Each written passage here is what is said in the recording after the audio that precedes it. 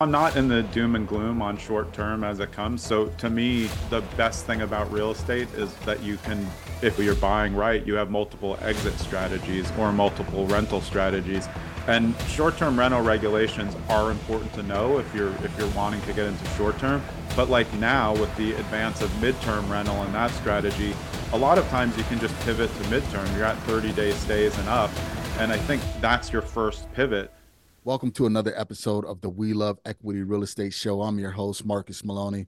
Today, we have a very, very special episode with Jonathan Greene. Jonathan is a real estate investor from out of the East Coast, so New Jersey, New York area, Brooklyn native.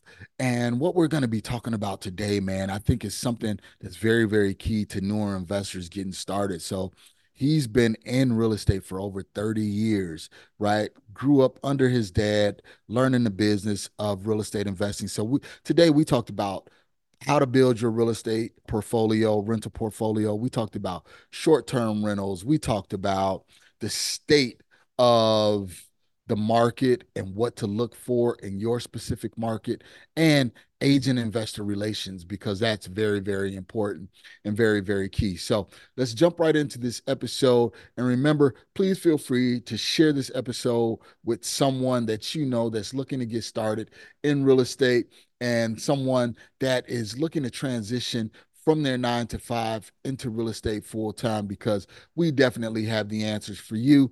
And if you're a wholesaler and you're looking for a real estate purchase contract, go to marcusemaloney.com. That's marcusemaloney.com. About halfway down the homepage, you will see a box that says, "Give it to me, and I'll give you that real estate purchase contract right away, instantaneously, for you to get started." So without any further delay, let's jump right into this episode with Jonathan Greene. You're listening to the We Love Equity Real Estate Show, a podcast that discusses the intricacies of real estate investing with your host, Marcus E. Maloney. Marcus is a real estate investor best known for being the equity king. He's been awarded that moniker because he and his team find amazing real estate deals. He will be talking with investors who have done some transformational things in the real estate industry. They'll discuss their process, their strategies, and how their investments transform their lives and the communities they invest in. We welcome you to the We Love Equity Real Estate Show. The We Love Equity Show is brought to you by ASREA, widely recognized as an outstanding resource for real estate investors with exceptional education, networking, and support, along with profit-enhancing. Hello, welcome to the We Love Equity Real Estate Show. I'm your host, Marcus Maloney, and today we have Jonathan Greene, who's going to be blessing us today with some great real estate information, news, topic. He's been investing for over 30 years. Prior to our conversation, he was saying that he had properties in his name since he was like 5 or 6 years old. So trust me, you want to be ready. You want to listen. You want to make sure you have everything that you need to write down detailed notes, because I assure you that Jonathan is going to bring a wealth of information. He hails from out of New Jersey, born and bred Brooklyn Heights native, and he is a broker also. So we can talk on the traditional buy sell side, and we could talk investor perspective. We're going to just go with the flow on today, because there's a lot of things that's going on in the markets, up, down, sideways, flat, that we can jump into. So, man, Jonathan, how are you doing, man? Welcome to the show. I'm doing great, Marcus. Thanks for having me. I love equity as well. So I'm ready to get going. Appreciate you having me. Thank you so much. So give us that background, man, because you were telling me that you had properties in your name since you was like 5 years old. How did that transpire? Yeah, I definitely. So my dad was an attorney, as I was an attorney. I don't practice anymore, but my dad's passion was real estate. Like that, he didn't really make much money as an attorney. He made all of his money in real estate. And he didn't come from money. You know, his dad was an alcoholic gambler, so they'd have money and then they'd have no money.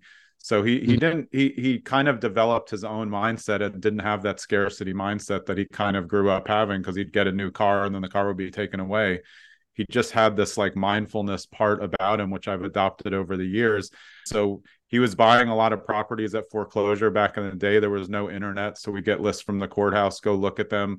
A lot of times they were locked. We could see they were vacant. So he would push me through the window. I would open the door. So I was really actively looking at properties from the time I could walk on.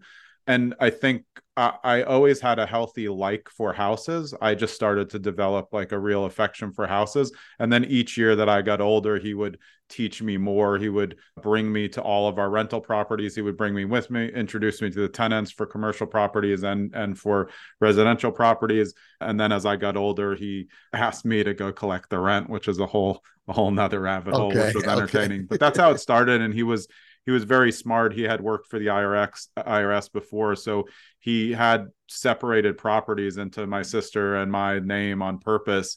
But he really gave us, I guess, like, mental ownership, and said like, hey, you own this. Let's figure out how it works. So even as a child, when nobody really wants to listen to their dad, I was still soaking up the information. And that's good. That's key, because my son and daughters actually just paid off their first rental Awesome. last spring. So, and like you said, it's that mental ownership. You come from a dad's perspective, they just think, hey, dad is just talking, talking, talking. But when you can show them, hey, you own this, how are you going to collect the rent? How are you going to get tenants in here? It really gives them that ownership perspective. And man, your dad, he laid a great foundation for you, man. So you should be, blessing him and thanking him, no Absolutely. matter what. Yeah, I mean, I think, my kids are 22 and 20 now, and they're interested as I was, but there was something that clicked when he started to ask me to help him collect the rent. I started to see it as a business, and I think that's what really started to, start the trajectory of how I'd look at real estate. I liked it aesthetically. I thought houses were interesting, and my dad was also a flipper, so we would live in a house. It would be like the best house. We loved it, and then he'd say, "We're moving." And we're like, "What are you Yep. talking about?" He's like, well, this is how it works. We're going to make this money. So he was always placing real estate in a business context. And it helped me a lot, because it took away the like emotional attachment to house. He would always say, well, you'll have the same room at the new house. You're bringing Mm-hmm. all your stuff. It's going to be fine. And I think, I mean, I've done that with my kids. I think when they were little, they didn't like it when we were moving, but then they'd get to a new room, new house, and then it's fun. And I think that's kind of the way that I've looked at houses. And I have looked at it as a business my whole life. So I was always thankful to him for that. He passed away when I was 33, about 19 years ago. And that's when I got out of law after that, and really started to do other businesses that were more entrepreneurial, and then really activated more on the real estate side, which I've never stopped doing real estate. And that was something that important that he taught me, that no matter what my career path was, which started as an attorney, that I could always be doing real estate on the side, so that I Mm-hmm. had something else going that was generating income. And that helped me a lot, because I started, working for the government in 1997, and my salary was 25 grand. So needed to Wow. have something else going at the Yeah. time. Yeah. I mean, that's big there, because you basically had a mentor Yeah. along your journey. What was that kind of that one aha moment, you know, or interaction between you and your dad that made you really say, okay, I think this is the path I want to go down? Yeah, it was around the rental properties, because the first summer that I came home to work in his law office, but I had a desk in the back, and I remember sitting down, and he's like, well, this is the rental ledger. Here's all our rental properties, which at the time was maybe like 10 or 15 on one side. And he's like, and here's when they've paid. And this is the summer. So I think I came home in May, because it was my first year of college. And like, there was only like a few X marks between January and May for a lot of the properties. I was like, well, why aren't there X marks and all? He's like, well, they haven't paid. And I said, why Uh-huh. haven't they paid? Like, I'm still like a Right. kid, like, I don't understand. What do you mean they haven't paid? How can they not paid? Why don't you just kick them out? He's like, I don't want to kick anyone out. I like the tenants. I'm trying to help them. And we went through this kind of like holistic approach to real estate. And my dad was a softie. He was never going to be Mm-hmm. like hardcore. And we did evict a lot of people in weird foreclosure situations, but we would like literally wait till like the absolute end to do it. And But it yeah. was something in that moment of collection, and my dad's kind of like ability to focus on the person. And I think I've always described it for newer landlords. I know that part of your audience is going to be newer investors. Maybe they're house hacking, new Mm-hmm. multifamily. Your tenants are the caretakers of your property. So if you're not a good landlord, you're not helping yourself. You're not promoting True. a feeling of home, especially right now, 2023 at the end, or if this comes out in 2024, like affordability is not good now. Rental properties are important, but being a good landlord is even more important because those people can do whatever they want to your home. They're living in it. Yep. So if you're not taking care of them, they're not going to take care of the house. And that was really kind of like a real estate and then like a personal perspective that really helped me see beyond, the numbers and see beyond a house and say like, well, we're giving shelter to someone. We're making money too. Like Mm-hmm. my dad Mm-hmm. liked to make money, but he wasn't like, if people were a few months behind, he would talk to them and he would Right. try to Right. figure out when that's going to go. But to finish the story, he asked me to figure out how to get paid. So over the summer, I had been talking to them. I would go, and I would try to figure it out. And I was kind of like not great at the empathy part. And Mm-hmm. I started to learn and I came up with the idea of payment plans weekly. And that changed the trajectory of how we got paid. We ended up getting paid all up to date within 6 months on all of those, because what happened were people were, get a big check. Some of them were working construction jobs. They get a big check and they wouldn't save it till the end of the month. Right. They'd have to Right. pay for the kids or something else. So we'd say, well, just give us a little, break it up into weekly and we'll pick it up. And that was kind of like the beginning of a landlord journey for me.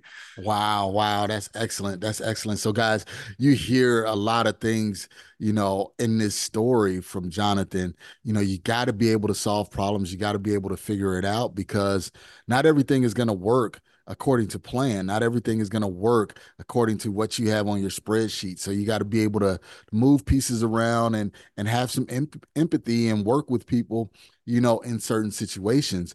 And one of the things that I always say, Jonathan, is we're a service provider. Although we want to collect rents and everything like that, we still provide a service to the community and we have to make sure we have a quality product, that they will take care of and want to live in because the last thing that we want is tenant turnover because that costs thousands of dollars to turn the property over. So Absolutely.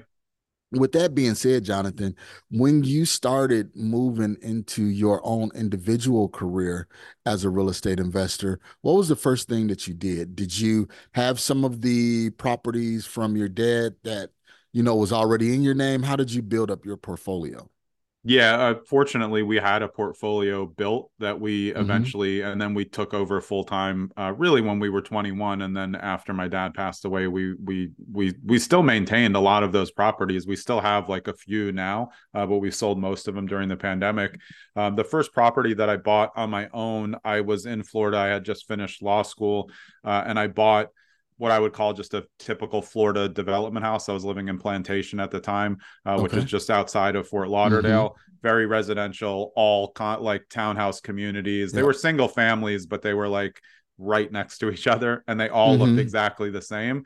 So again, at the time there was no internet. So I went out with a realtor, you get the paper MLS. A lot of your younger Yep. investors are Yep. like, what are you talking about? They would have a book, you go out. So you don't know what you're going to get till you get there. There were no photos.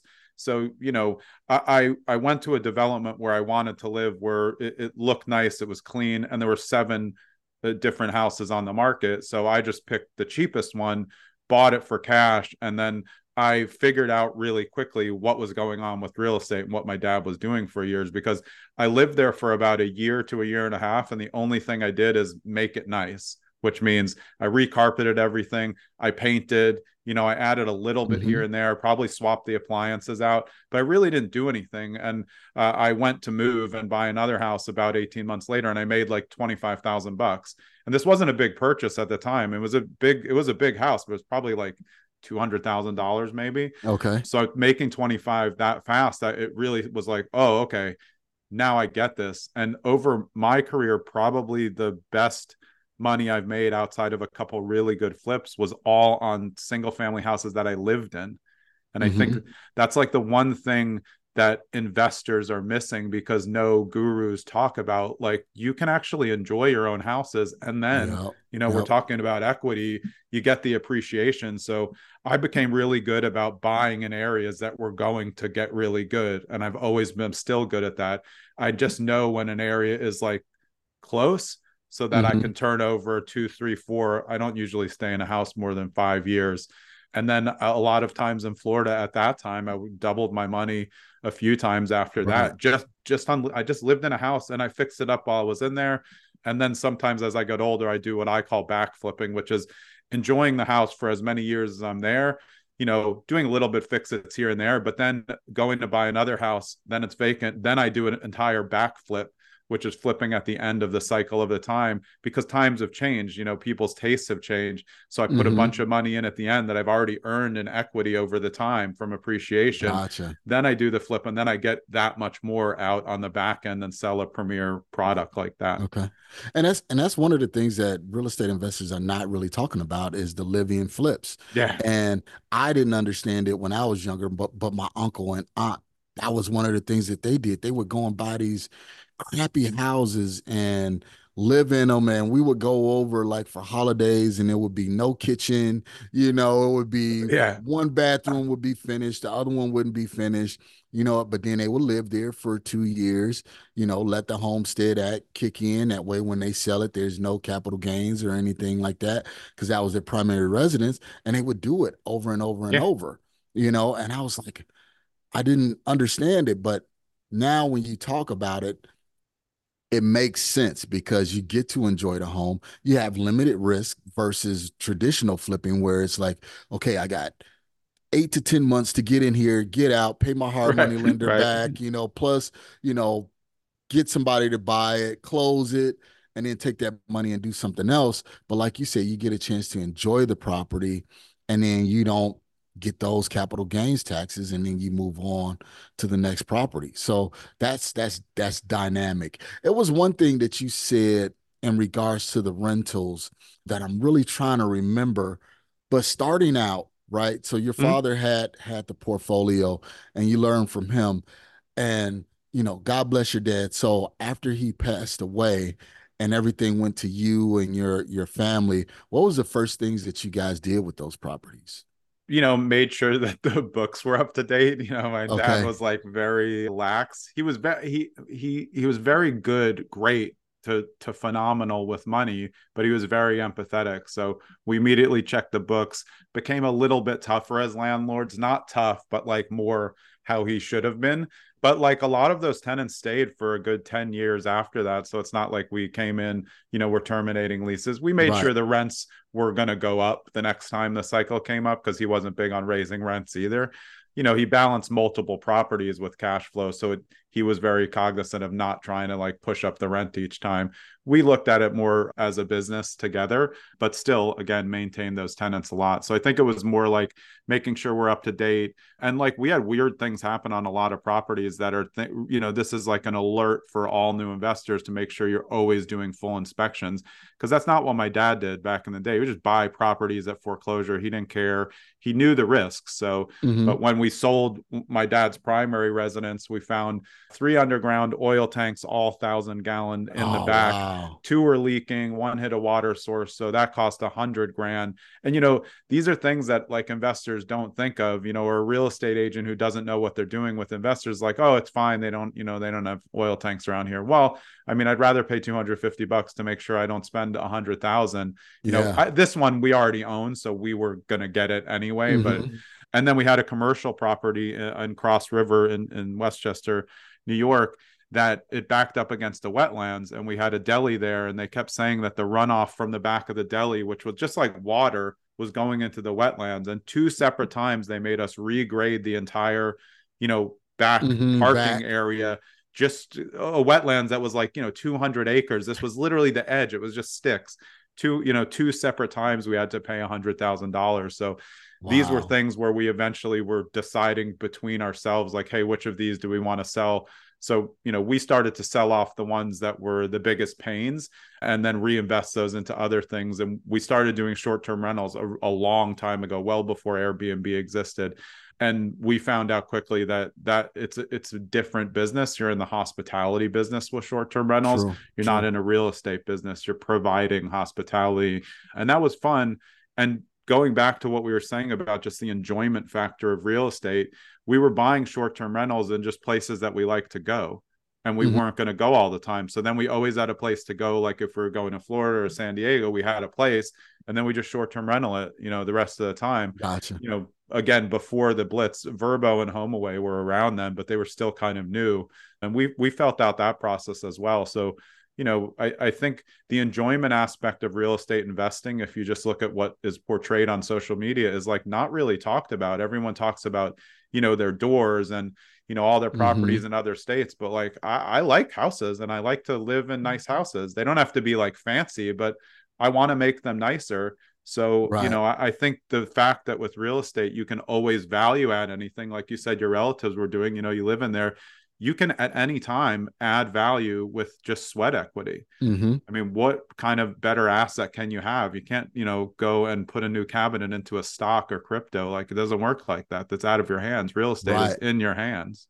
Right. You can force that appreciation on your own. One of the things that I did want to touch on, Jonathan, is you being in New York, along the Eastern Seaboard, New York, New Jersey, everything like that. And you hear a lot of people say, well, you know what? I don't want to own rental property in a blue state. I'd rather own a property in a red state. We understand, the tenant laws, tenant friendly states versus landlord friendly states. How do you combat that? Being a New Yorker, in New York, and that's all you hear about is, New York Yeah. laws. And the reason why I speak about it is because I do a lot of investing in Illinois, and there's a lot of people, especially here in Arizona. Oh, I'll never own a rental property in Illinois. The laws, it takes too long to evict, things like that. Can you touch on that subject for the newer investors that Yeah. may live in one of those blue states and kind of concerned about, being a landlord? That's a great question. Yeah, I'd love to answer that. So, to me, they're both tenant friendly states, New Jersey and New York, and they always have been. And I can, I remember being at an eviction proceeding. I did it myself because I was an attorney, and they were 6 months behind and no hope of paying. And the judge actually said to me, well, they're trying. And when he said that to me, I was like, well, this isn't really an option. So the way that I think of it when somebody says, like you said, oh, well, evictions take too long. If you're a landlord, you never want to get in the position where you have to evict someone. Yep. Yep. It's the worst for everybody. It's contentious. They could burn down your house, put rocks down the toilet. You never want to be Hmm. in the position where you're evicting someone.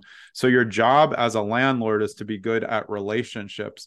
And a lot of new investors are taught, try to get in an LLC so they don't know who you are. And I'm like, that you always want them to know who you are because they have to be accountable to someone, not an LLC. And the better, Hmm. like we were saying, and the better relationship that you can build with your tenants, the better they're going to take care of the property. So I don't really think if I was buying an apartment building, I would consider landlord tenancy because over the scale of 180 units, like you're going to have to do some evictions, Yep. especially if you're taking over a value add. So I do think it's relevant on large scale multifamily, but for your mom and pop or just like, regular investor, it's not relevant to me because my job is to be the best landlord. I want to be someone where they can call me and say, hey, this is what's going on. And I also have to know, like, personally, my strengths and weaknesses as a person. And I'm not a great landlord in the one-on-one. So Okay. I know that I need a buffer as a landlord because I don't want to deal with the minutia of the stuff. So my sister would handle that stuff. And then if something, had to go up a level, then I would handle that. Okay. And that's really important for investors to know, when you get your first property, do you like being a landlord if you're doing a house hack? Like, do you enjoy it? Do you like making sure that they're okay next door? So I built a lot of ways that new landlords can do better with their properties. But I think part of that is also knowing yourself, like when you're looking over the large scale, which of these asset classes is going to be the best for my personality? Because a lot of people get into investing to get out of their Yeah. 9 to 5 Nine job. to And then they five. realize, wait, investing's 9 to 9, and then the other 9 to 9. Exactly, Yeah. exactly. That's great. That's a key point. The way you put that is because that investor identity is very important. If you're looking to go large scale, right, and you're trying to do 180 doors, 200 doors, something like that, you want to be in one of those landlord friendly states versus tenant friendly states, and you have to understand what landlord friendly states are truly landlord friendly, Yeah. because you have some states that are quote unquote red states, but when it comes to the politics of tenant landlord laws, they really take a blue skew to it. So you definitely have to know. So let's take a brief break, Jonathan. Hear a word from our sponsors. When we come back, we'll talk about what you touched on was the short-term rentals, how you guys got into that, and what do you see on a horizon for short-term rentals. So let's take a brief break, hear a word from our sponsors, and we'll be right back. Are you tired of seeing others becoming successful real estate investors and you just don't know where to start? You see all the Instagram posts of others being successful. You see the Facebook ads guaranteeing instant success. You look at tons of YouTube videos and you even attend seminars just to be tricked into 10, 20, or even $30,000 courses. Well, with the Deal Finders Club, my husband is here to change things for you. Have you said to yourself, I'm deadly afraid to talk to sellers and I have no confidence. I don't know where to find motivated sellers. I don't know where to get a contract from. I don't know how much to offer the seller, let alone where I'm going to get the money from to close the deal. Well, in the Deal Finders Club, Marcus and his partner Mike are going to show you how to overcome all those challenges and more. Find out how by going to azdfc.com. That's azdfc.com. We'll see you inside. PropStream is the industry's #1 tool for locating distressed properties and connecting with highly motivated sellers. With 100% coverage across the U.S., PropStream provides a deep dive into any property's specific details, making it easy to generate lists of distressed properties and contact to the owners. No other product or service can compare. Gain access to MLS property details like expired listings. You can pull accurate comps, even sale prices in non-disclosure states. This information is typically reserved for licensed real estate professionals, but it is also available to you in PropStream. Gain access to unlimited nationwide property search, comparable homes.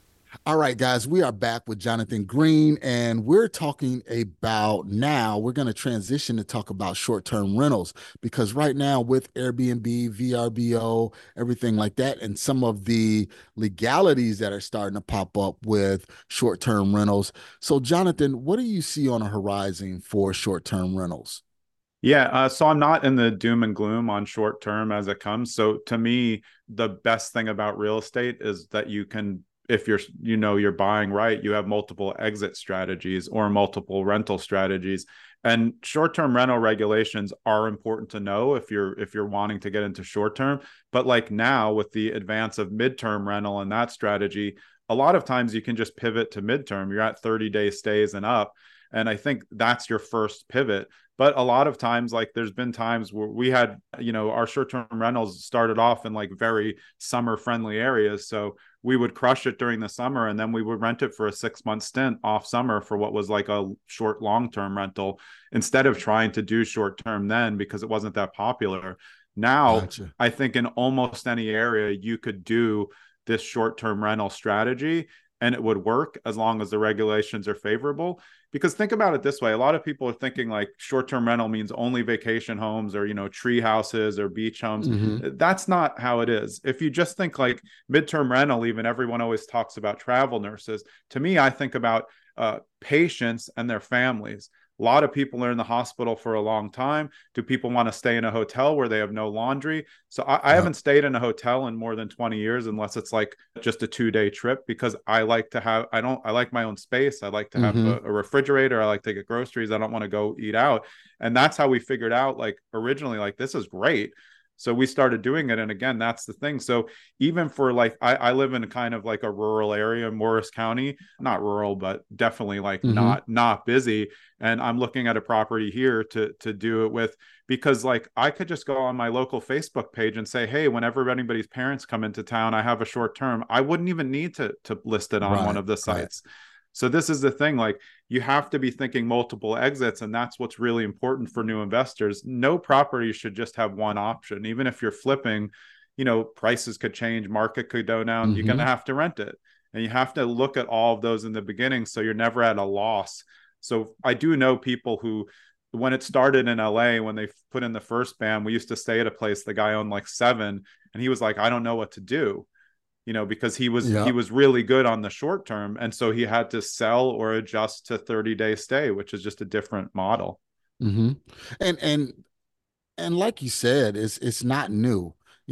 Corporate housing, that's midterm rentals, that's Yeah, of short-term rentals, course. so it's not like it's something new, something earth-shattering or groundbreaking. It's it's been around for years. You just have to know how to pivot. And that's one of the key things as a real estate investor is seeing the problems coming up on the horizon and how can I get in front of it. So you guys that's listening, you always got to keep that in the forefront. Just like Jonathan said, you have to have multiple exit strategies. So if you buying this property for a short-term rental, why don't you run the numbers as if it was a traditional rental or Exactly. midterm rental? That Yep. way, if you don't hit your short-term rental marks or goals, you can still have, good income coming in as a midterm rental, or you may Yeah. just need to move into it. Yeah, and I can tell you, like the best idea for house hackers, which is people who want to buy a multifamily, live in one side, and rent either the other or the other units. The more units you have, the more opportunity you have to turn one of those into short term or midterm, which is going to make you x more money. In my area, short term versus a regular monthly rental, that could be 3 to 4x on Yep. your numbers if you do it correctly. Even taking into account vacancy rates. So for me, like if I was buying and wanted to house hack now and I was going to live in one side, I wanted to get extra benefit on the other side, I'd be thinking short term or midterm. Closer you are to transportation, the better. There's just so many options. And the pandemic changed the way we look at rental real estate. So there's just people who, they don't want the burden of home ownership, and affordability is high. But look, there's a lot of people who just like to be mobile, this True. kind of like fix up van philosophy. That's who stays in short-term rentals. You can do it everywhere. You do need to research it.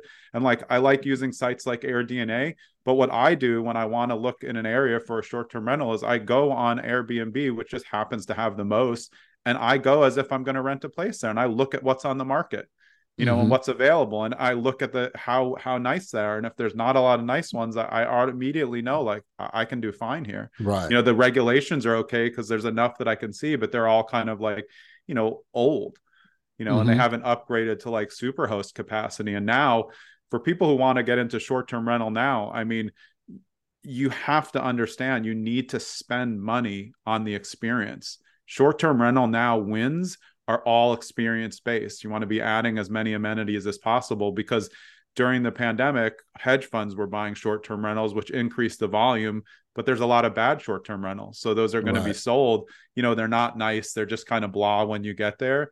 That's Mm-hmm. not what people are looking for. If you're at the top 1%, you'll never stop making money in short-term rentals. So I'm not in with the doom and gloom. I love short-term rentals. I always will. I always want to stay in them. I just think you have to be smarter than what people did during the pandemic was like, ooh, other people are making money. Let me buy one and Let me not really try that hard. Yeah, yeah. And like you said, you have to go in with a hospitality mentality. You have to go in and say, how can I make this experience enjoyable for the guests, not look at how much money can I make off of this asset without doing, anything to it. So it's just like going to a hotel. Do you want to stay at a five-star hotel or do you want to stay at, the Dewdrop Inn, that's Yeah. infested with But to addicts? to your point, say you go to just an offbeat hotel that doesn't have a name, but they're like very good with the hospitality. They're talking to you, and like that's a good value. Like if you do the things hospitality wise the right way, you won't have to worry about the income stream unless you're just terrible at marketing. I mean, they have Mhm. platforms. All you need to do is upgrade the photos, make them Yeah. experience, upgrade the amenities. You know, if you have an extra closet, maybe that turns into, you know, a stand-up video game or something else there.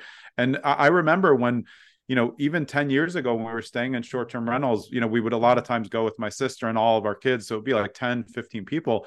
Like this, like you said, this wasn't new. We were going to like Captiva Island in Florida when I was a kid, you know, staying in either Hmm. timeshares or short-term rentals. They just weren't, they didn't have an industry built around them. You would go Right. to a local realtor and the realtor would have all these short-term rentals, you know, in these areas in Florida. That's how we stayed every time. And then we started buying properties like I did because we wanted to stay there. So my dad would buy something. And I think if you want to do short-term rentals, make sure you buy something that you want to go to, because why not get some enjoyment out of it too? You look, there's 2 weeks unbooked, like go use it. That's the whole point. Right, right, right. Exactly, exactly.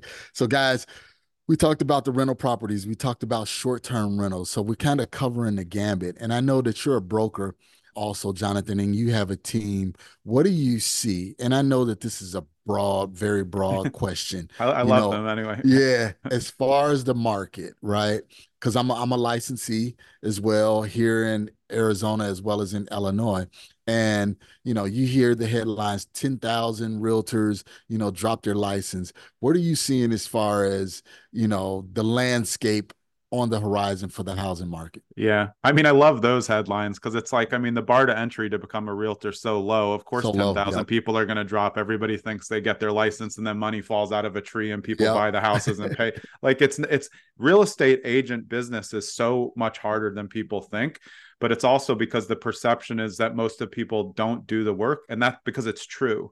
Most Mm-hmm. realtors aren't trying very hard, you know, so that's actually a function of the market as well. So there's all Yeah. these commission lawsuits going on now. You know, rates are high. There's, you know, basically no properties around.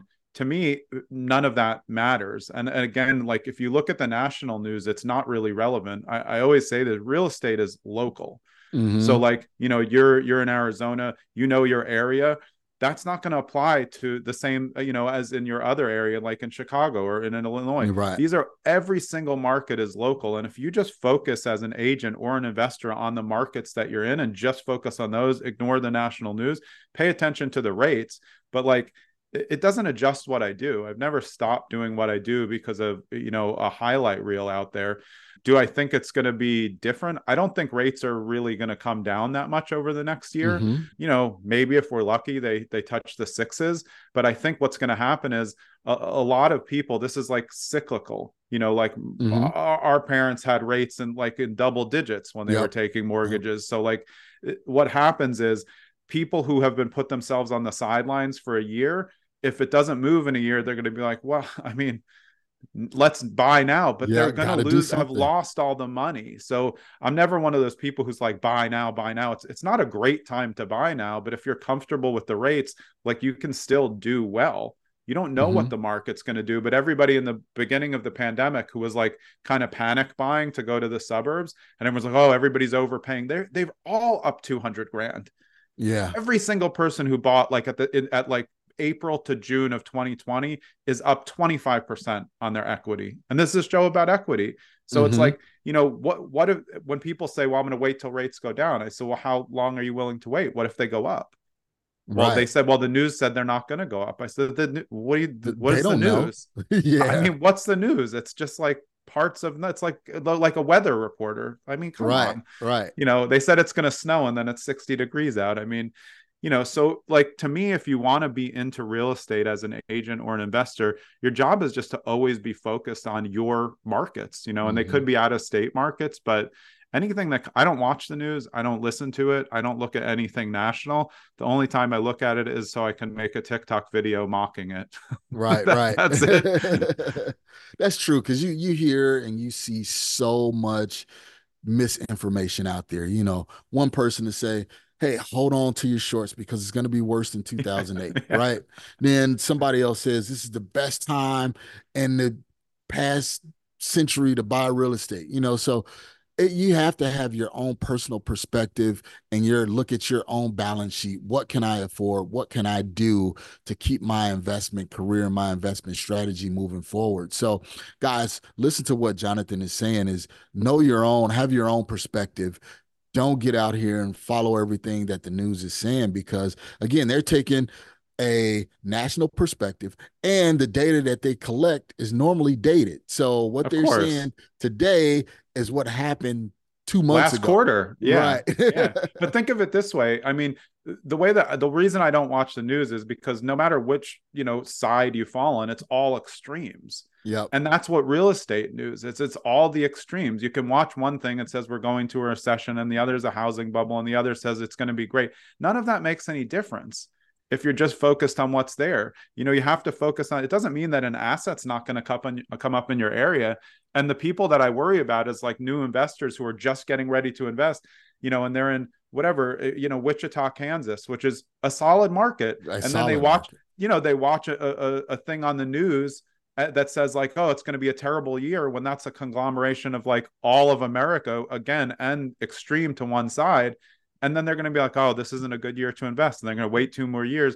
Rates are going to go up. They're going to see that property that they could have bought, for Yep. 2 years. And we all have those. The longer you're in it, you have those like, oh, I missed Yeah. out on that one. But if you do it Yep. long enough, you're okay with the ones you miss out on. But it's like, it's very tough if you're new to go into this right now with these high rates.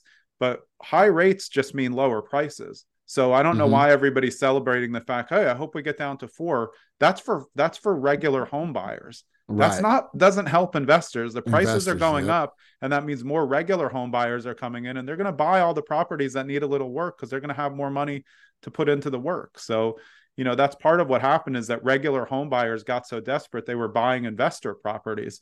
I'd go look at a property that clearly a dump, that Mm-hmm. no single family homeowner, first time home buyer should ever buy. And I can hear them talking with their agent. Oh, I think this is going to cost 10 grand. And the agent's going, yeah, 10 grand. I'm like, this is like 95 grand, Right. and so they did buy a lot of those houses. And I think they're probably suffering for it because, Mm-hmm. all cost of labor is up. Labor's hard to get on flips, especially for people who don't have their own crews. So, not a doom and gloom for 2024. I'm always looking. I've saved, like we were talking before we got on. I sold a lot of properties, so I have money to deploy. When I start seeing the deals that I like. But I'm Mm-hmm. a patient investor, and I try to, help other investors be more mindful and patient, and continue to be a participant in real estate investing, which means meetups, masterminds, anything you can get your hand on, books, podcasts like this. It doesn't mean you have to. That's taking action. Yep. Taking action isn't always buying a property in a bad market, but you have to be active in case that property comes up.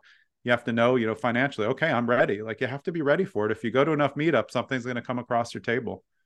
So true. And one of the things that you said there was, you got to get out there, you got to get out and you got to talk to people and you got to go to these meetups. You got to go to RIAs. I love our RIA here, as RIA, which is the largest RIA It's in the the country. best. Yeah. Man, but we get so much information and we learn what to do. And it's super hyper local. So, they put up what the national is talking about, but this is what's really happening in our market here. So you guys that are getting started, go to your local RIA, go to these local meetups and look at what's happening in your local market and talk to a broker that's in the market. They'll tell you exactly what's going on, but make sure you talk to a seasoned broker, not the person that Yeah, just got absolutely. their license last year or 2 years ago. Make sure you talk to a seasoned broker and they'll tell you, hey, you know what, been here, done that. We've been here before. This is what we anticipate seeing. You still should buy, because real estate is a very, very forgiving industry, right? If you buy a bad deal, Hang on. only hang on to it, and it's going to turn into a good deal. Yeah, it will. But those are great points. And I think, like, you never want to be relying on your real estate agent to make Yep. your decisions. You want to rely on them for their expertise and their market knowledge. They should be experts in the market. You want all the decisions to be yours. Whenever a client says to me, like, should I buy this? I'm like, I don't know. I Mm-hmm. mean, they said, would you buy it? I'm like, well, I've been doing this, more than 30 years. I'll buy a lot of stuff because I'm into educated risk. I don't think that you're ready. And I think the reason why I've been successful as an agent and working with investors is because I'm willing to tell everybody no. And the brand new investors, I will not let them buy stuff. They'll Mm-hmm. go to look at an as is property and they're like, oh, it's perfect. The price is right. I'm like, no, it's priced that way for a reason. Like, we're not doing something where you Right. can't do inspections. You've never done this before. Like, you're going to lose all your money. And I personally don't want to sign on to that. That's the kind of agent that you want, who's willing to tell you no, because then, they don't have what we call commission breath, which is just chasing it. They'll say yes to anything. That's not, you want a partner in the business, whether you're doing a JV deal with an investment partner or you're trying to find the right agent as a newer investor, which is tough. It's Mm-hmm. tough, but you're just looking for people who invest as well, understand the market, and who are looking at the same type of things that you are and are selling those type of properties. And they become partners that you can work with over and over for years. Yeah, yeah. And one of the things, guys, that you should also talk with your agent about is tell them your plan. Hey, you know what? Look, I'm going to use this as a live-in flip, and I'm looking to buy 3 or 4 more of them in the next 10 years. What part of this plan can you help me out with? And just get their perspective and see what they can do. If, like you said, if they're just coming to you with commission breath saying, well, just buy this one now and we'll talk about, your future plans in the future, that that's not the person that you want to work with. You want to work with somebody that has your best interests at heart. Naturally, realtors, we need to get paid in order to, keep our lights on and everything like that. But at the same time, you want to build that relationship so it's long lasting, to where Absolutely. they can see, where they can say, hey, I remember when he bought his first property and now he has 25 doors or 30 doors or something like that. Yeah, and look, I mean, everything about real estate to me is a win-win. Investing, if I'm buying off market, I'm trying to create a win-win scenario where, that's a good deal for them. It's a good deal for me. I often have to explain, like, listen, I'm an investor. I'm not going to pay you market value. If you want to go on the market, we can list your home, do open houses. They're like, no, of course, it's a hoarder Mm-hmm. house. I don't want to do that. So I'm just like, well, let's find the area where we can both walk away feeling good. And if you focus on that in all of the ways that you build relationships in real estate, the deals will just come to you.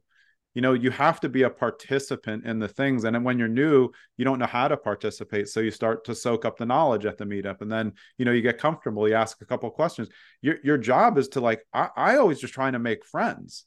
Yep, Like, I that's have it. like thousands of investor friends. Like, what's better than that? Like, they're going to tell you the real stuff. They're going to take you to their flips and say, hey, this is how it's going. And I've always said this. And again, I've been in this my whole life on the investing side. Real estate investors, one, love to talk about themselves, love to show off their properties. Yep. So if you can come and be of assistance, or you're just generally like really interested, there's very few real estate investors who are going to be like, oh, I don't want to help you. It's just the someone who just asks, like, hey, will you be my mentor, with nothing else there. It's like, well, I don't know anything about you. Why would I Right, be your right. mentor? You want someone who's like really like salivating at real estate. Investors will show you their properties. Like, it's a great way to help people, figure out what things cost.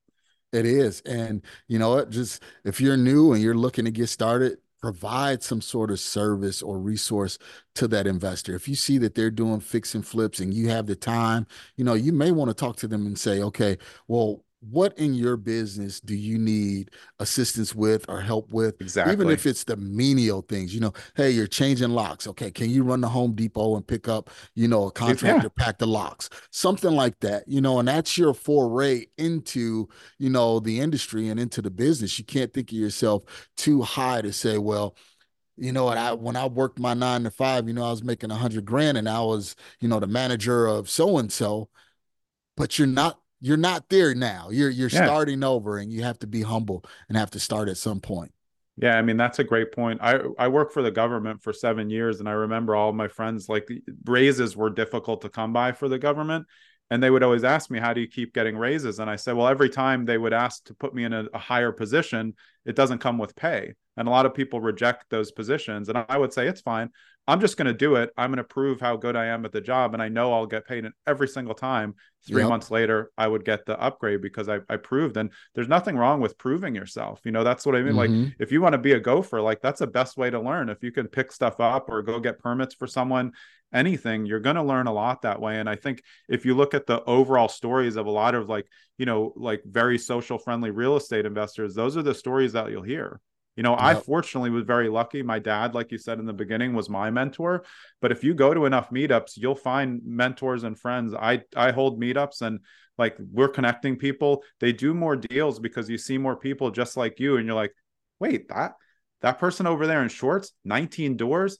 Yeah, Yeah. because read The Millionaire Next Door. Not everyone's on social media trying to tell everybody how much. It's just a lot of people just doing what a lot of people did, which is just buy rental properties and Yep. see where they go. So simple. You know what? And Jonathan, and kind of wrapping up here, Yeah. I enjoy this conversation, Yeah, man, me because this too. don't even Appreciate feel it. like a podcast, No, it's the right? best. That's why podcasts are so fun. You can just Yeah. talk about real estate investing, and hang out with people who have the same passion. What's better than that? Yeah, yeah.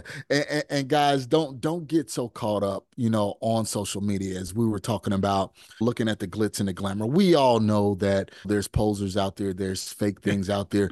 But if you be around real estate long enough, you'll see the guys, like myself with the gray hair, and they say, "Well, what have you been doing?" You know what? Just buying rentals. Just Yeah. buying rentals. We'll do a flip here and there every now and then. We'll do a wholesale deal here and there, but the real wealth is holding those assets. And that's why we call it, the We Love Equity Real Estate Show, because that's how you build up that equity. Yes, you can get forced appreciation by doing flips, but then you have those capital gain taxes on the back end. And I've been there. I got Yeah. caught with the bug saying, "Wow, you know what? I love flipping. I want to get out there and do it. I want to get out there and do it." But then it was like the amount of work that you put into that. Yeah, you get a big reward at the end, but when you count up the hours and the time and things like that, you're like, "Man, I just did this flip and I made minimum wage for the Yeah. past 9 months." Yeah. you know Exactly. so, and then you always have those regrets at the end of the day. You say, "Man, you know what, if I would have just held that property that I flipped 4 years ago, you know what, yeah, I made a 90 grand check, but I would have 400 grand in equity, Yep. right now." So, well, Jonathan, man, this has been an awesome episode. Thank you so much for being here, man. For somebody that's trying to reach out to you, trying to find you, I know you said you had a meetup. Where can we find you? Where can we reach you? Yeah, best place to my hub site is Trust Greene, and Greene as an E at the end. So it's just trustgreene.com. Pretty much everything's on there. Like your podcast, I also have a podcast called Zen and the Art of Real Estate Investing. And that is what actually runs the meetups in the New Jersey area. So all around New Jersey, we run meetups first Wednesday of every single month. And you can find those. It's on the site for Streamlined with a D properties, which is my team.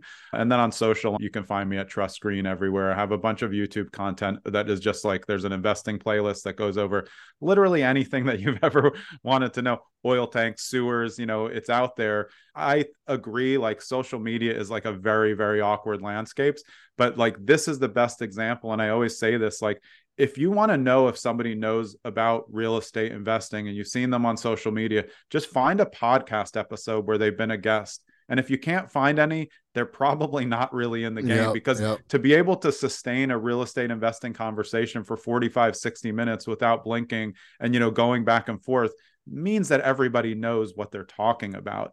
And in little, Mhm. 20-second snippets on TikTok, anybody can seem like they know what they're Right, talking about. right. That's why this medium is so valuable. So, Marcus, I really appreciate you having me on. I had a great time.